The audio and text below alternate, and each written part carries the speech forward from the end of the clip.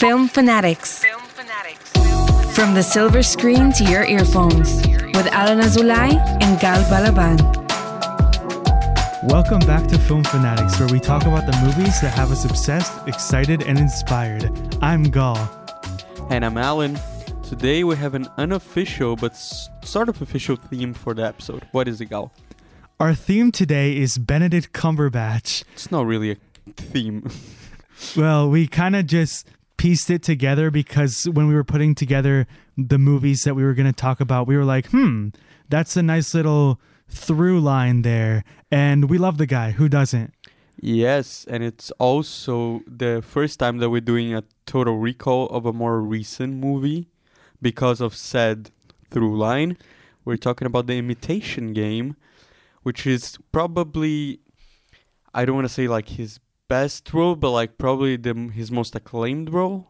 Then we looked at his insanely acclaimed new movie, The Power of the Dog, on Netflix in our Can It Contend segment. And last but not least, we watched Spider-Man No Way Home. I'm more excited than that, I promise you guys. Finally, we watched it.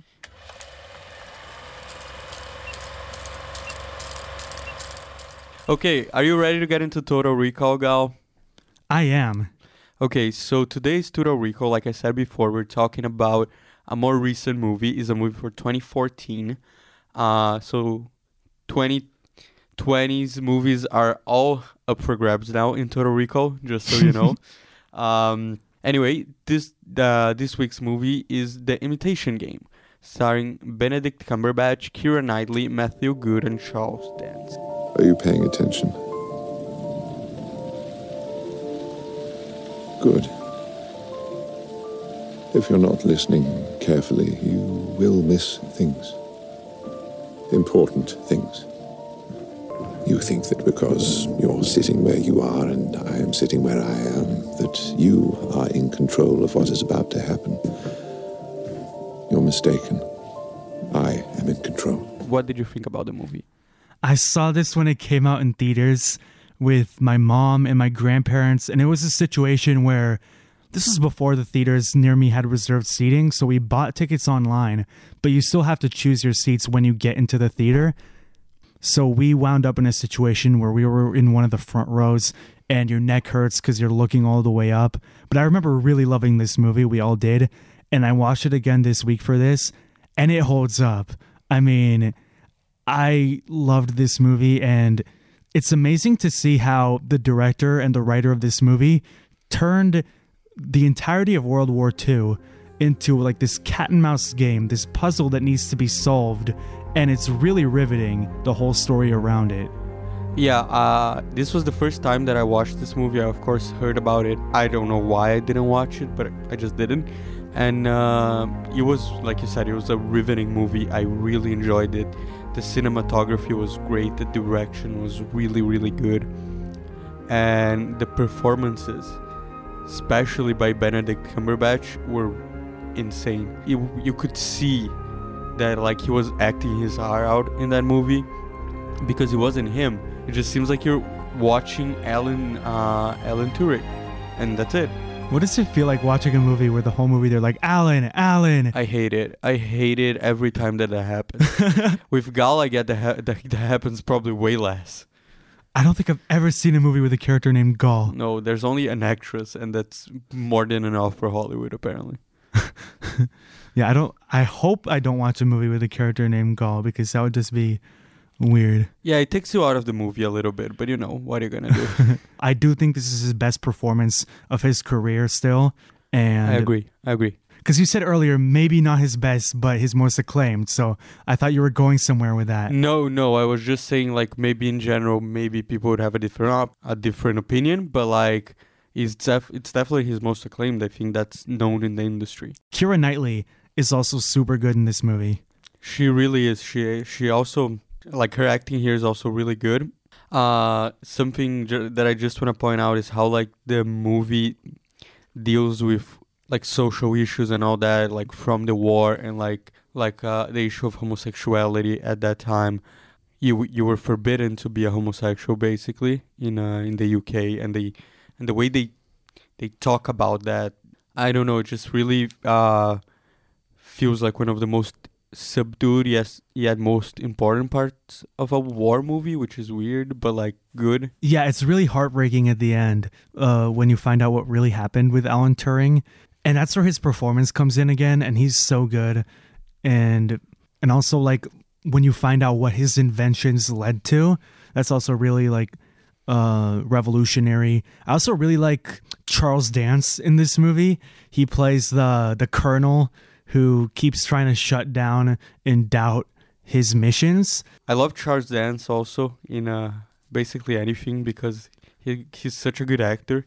What are his other really good parts? I remember he was in Mank. What else is there? Yeah, he played Tywin Lannister, the head of the Lannister family in Game of Thrones, and he was just so good in that show. Wait, is there a Tywin and a Tyrion Lannister? Yeah, of course there is. It's so confusing. Tywin is Tyrion's dad. So like he's like the patriarch of the family, and he's just so good. Like he's mustache twirling villain in that role, but like not in the obvious way, in like a more classically acting kind of way. I don't know. He's kind of like that here too, even though he's on the good side. He's like the obstacle for Alan Turing. Yeah, he's a character actor, right? And exactly. And he's really good. Like every time he was on screen, I was just like focusing on his acting, which is something he does to me like whenever he shows up. So we look back. This movie was nominated for a bunch of Oscars, like Best Picture. It won Best Adapted Screenplay, I remember. But there's so many biopics coming out, almost like every month even these days. Where does this hold up in the modern biopic world? I think this can be regarded like highly. Like it's one of the top biopics of the 2010s and 2020s in general. That's definitely true. I mean, I'm trying to think of some off the top of my head right now, like The Big Short, Steve Jobs. I love Steve 12 Jobs. Years a Slave. Like, this is up there when it comes to true story movies. Yeah, I was gonna say Steve Jobs, like as one that I really liked. But yeah, like there's a lot of good ones. We talk a lot about The Social Network here, and basically anything. It's like the golden bar for biopics. Exactly, and basically anything that Aaron Sorkin touches, I guess, would go into this category. Right. Yeah. This isn't Aaron Sorkin, but it's definitely at that level. If we're just talking quality wise. Yeah, of the writing, I would agree with that. Yeah. It even won the Oscar for writing, which is cool. And World War II movies especially come very, very often. And normally I prefer like the battlefield kind of movies like Dunkirk, but this, I think, from a character standpoint and story standpoint, could equal a movie like that. I think I'm the opposite of you in that respect. You know, I don't really like war movies that much. Mm-hmm. So I really enjoy when a war movie is mostly like the people behind the scenes and like all the drama and all the like spy stuff. Like I rather watch that side like all the time. Have you watched Bridge of Spies, by the way? No, it's directed by Steven Spielberg, right? I should watch that. I think you would love it then if you like this movie. I think I didn't watch it because I was so mad because the guy from Bridge of Spies won the Oscar that I wanted to go to someone else or something. Tom Hardy should have won that year. That's all I'm going to say. Okay, I'm not going to get into that right now. Did you not like The Revenant? Anyway, let's move on before me and Gal start fighting here about The Revenant. All right, let's talk in our next segment about a newer Benedict Cumberbatch movie in Can It Contend. This one's called The Power of the Dog, and it's already sweeping up a lot of awards love. It's up for a leading 7 Golden Globes and 10 Critics' Choice Awards as of this week, and it's directed by Jane Campion. A man was made by patience, and the odds against him. For what kind of man would I be if I did not help my mother?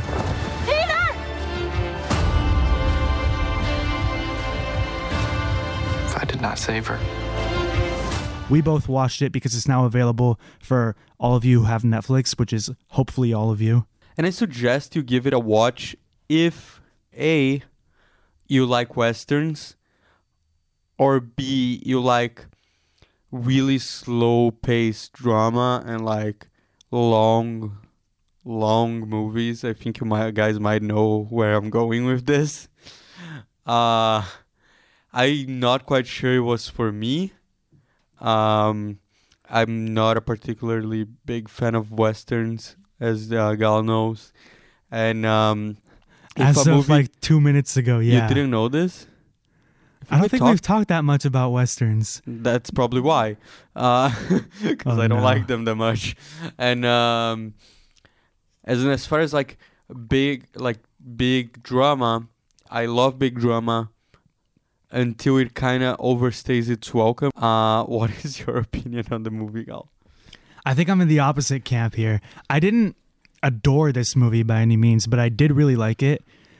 I didn't think it was that slow. It is a slow-paced movie, but I think it didn't feel like it was 2 hours and 10 minutes. Happens in this movie. It's very, as opposed to the Imitation Game, this is the opposite because it's not with a lot of dialogue. Benedict is really good in this movie. Let's get that out of the way. Kirsten Dunst, I thought, was the best part. And the cinematography I really liked. But yeah, this is not for everyone because there's just not that much dialogue. It's much more about an atmosphere.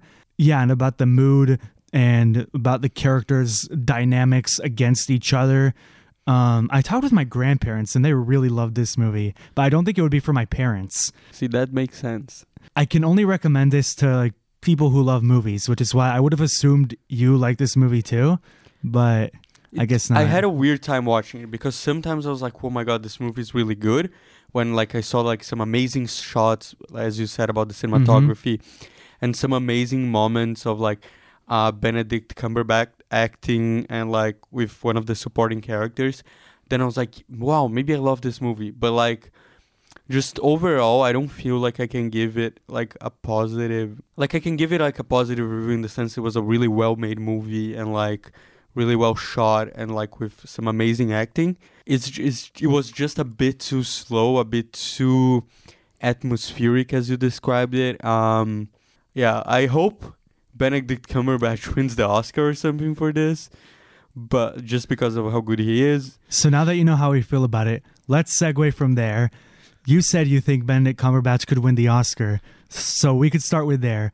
He's nominated for almost all the guilds so far with Best Actor, and I think the main competitor in that realm is Will Smith, who we've talked about in the last episode. I would give it to Will Smith. I think my pick would be Will Smith, and personally, if I know how the Academy thinks, I think Will Smith is more out there. This is more subdued, and Will Smith is more out there, and I think he would just fall short of winning because of Smith. But I do think there's almost a lock for a nomination for him. No, he's going to get nominated, that's for sure. He could even win, but again, I think he's looking at a number 2 spot here for this year. Exactly. Like, if Will wasn't there... So unlucky for him. Because I feel like he could have been close with Imitation Game too, but there was Stephen Hawking, Eddie Redmayne that year too. Kirsten Dunst, like I said, was amazing. I've never loved her as an actor, but this alongside Fargo, which I just caught up on the whole thing this year, I thought this is a really good performance, and I'd for sure want to put in Best Supporting Actress. Okay, yeah, that makes sense. I do think Cody Smith-McPhee has a chance here. He is like relatively young compared to most people who get nominated, but I do think there's a shot, especially because he got nominated for stuff recently. It's more likely that women get nominated when they're younger in the Oscars. Just it's not my opinion. It's just like statistically what has been the case. That's for sure. Men are usually at least 30 or 40. Like that's the like younger side of men winning Best Actor or Supporting Actor or like being nominated. With women it's a little bit different. We had the situation like we talked about last episode with like Haley Steinfeld and Anna Paquin. Like I don't know of a situation like that with a boy that has happened recently. Like a really young guy? Yeah, like well, Cody Smith-McPhee's 25 and Timothy Chalamet was nominated when he was younger. He's 25? Yeah. I thought he was like 14. Really? Yeah. Well, he was in all the X-Men movies. He was Nightcrawler in X-Men Apocalypse. No way. He's been in movies for like 10 years now. Why did I think he was like 14? Did he really look that young? I was 100% sure he was 14, I which think is he why could maybe pass as 18. which is why I made the comparison with the girls. That makes a lot of sense now. No, if he's 25, of course he can get a nomination. What do you think about Jane Campion's chances at getting a director Oscar? Because she did a really good job here. I think her chances are very high, actually. I think pretty sure she's one of the most beloved female directors in the industry. I haven't seen any of her other movies, but I know she's been nominated before. And I think she's getting a lot of praise for this. And I think her and Kenneth Branagh are locks right now for director. Most likely Steven Spielberg. Denis Villeneuve looks likely. And then there's another like wild card there. If those are my predictions for director now, but I think Jane Campion is actually one of the front runners. Oh, you don't think? I don't know about winning. You don't think about Guillermo del Toro in getting a director nod? I just think he would be in the wild card, but it could happen. I mean, I really want to watch Nightmare Alley because Looks great. He did win for Shape of Water, and the movie looks really good. As soon as it comes out in Israel, I want to go. I'll tell you something. When Shape of Water was my pick that year for Best Picture. Look, Shape of Water is still one of the better Best Picture winners if you compare to like Green Book or The King's Speech or The Artist. Oh, The King's Speech was a bit weak. Best Picture-wise, I think there's probably a 70 to 80% nomination. I think even higher, maybe. Yeah? Because of how many nominations it's already getting. Yeah, you do think I'm letting my feelings interfere with my predictions. I mean, that makes sense. I don't think this would ever be my pick to win Best Picture, especially because I recently saw West Side Story and it's like my favorite movie of the year now. But I'm watching it next week. I think you'll really like it. But I think you're right, you'll probably get a nomination for Best Picture, and I don't think it will win. But, man, good for Jane Campion and Benedict Cumberbatch, because, again, these are two names that I feel like deserve to be like in the conversation here. For sure. Well, we made it. Did you skip to this point, or did you actually listen to us? Listen to our Benedict Cumberbatch marathon. Anyway, this movie also has Benedict Cumberbatch. We're finally talking after what feels like 20 years. Actually, it's been 20 years since I watched the first Spider-Man movie. But anyway, our review for Spider-Man No Way Home. We watched it last night. Spider-Man No Way Home. We watched it in the premiere together with a couple of other friends of ours. And what did you think, Gal? It was pretty surreal going to watch this movie. This felt like every year there's like Avengers Endgame or etc., where it's like it feels like the movie of the year, and this felt like that, going to see it in theaters. It was a pretty wild experience. It was a great movie to watch in theaters, especially with an audience, and I do think it's better than Homecoming and Far From Home. It was exciting, and yeah, it was a lot of fun. Yeah, this was the best experience I had in the movies since the pandemic, like hands down. I had a good experience with Shang-Chi too, speaking of Marvel, but like nothing compared to this. This movie has so many turns, like, and so many fun stuff happens on it that we can obviously not talk about right now. We're itching to talk about spoilers now, but we're holding ourselves back because we respect you. Oh, we will soon. Don't worry about it. We're gonna deal with it in the way like if it was in the trailer, we're allowed to talk about it. Okay? Yeah, we can talk about it. If it wasn't in the trailer, of course, we're not going to mention it. If it was like on a TV spot or something, we didn't even see the TV spots. So, I don't watch TV spots. So we wouldn't know. I don't watch cable TV. We tampered with the stability of space-time. The multiverse is a concept about which we know frighteningly little. The problem is you trying to live two different lives. The longer you do it, the more dangerous it becomes.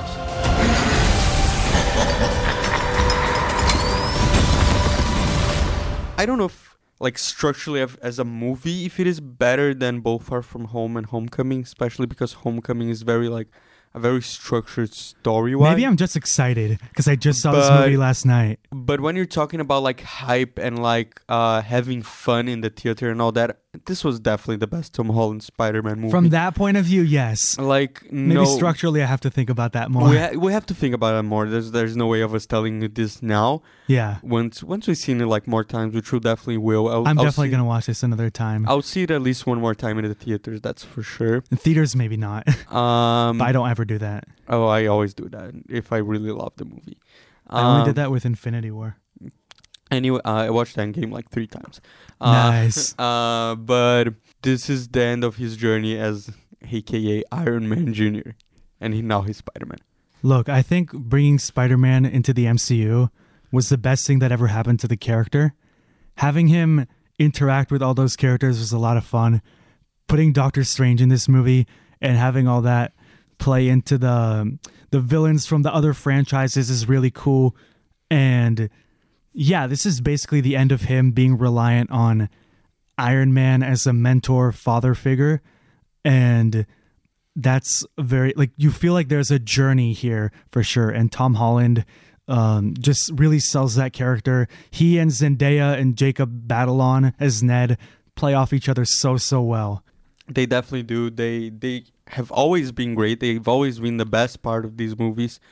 Have been like those 3 characters. Ned has some of the funniest lines in this movie, I'm just gonna say. Yeah, for sure. And again, it's not like that much of a gripe. It's more like I'm really excited. I was so excited during this movie when I saw it happening.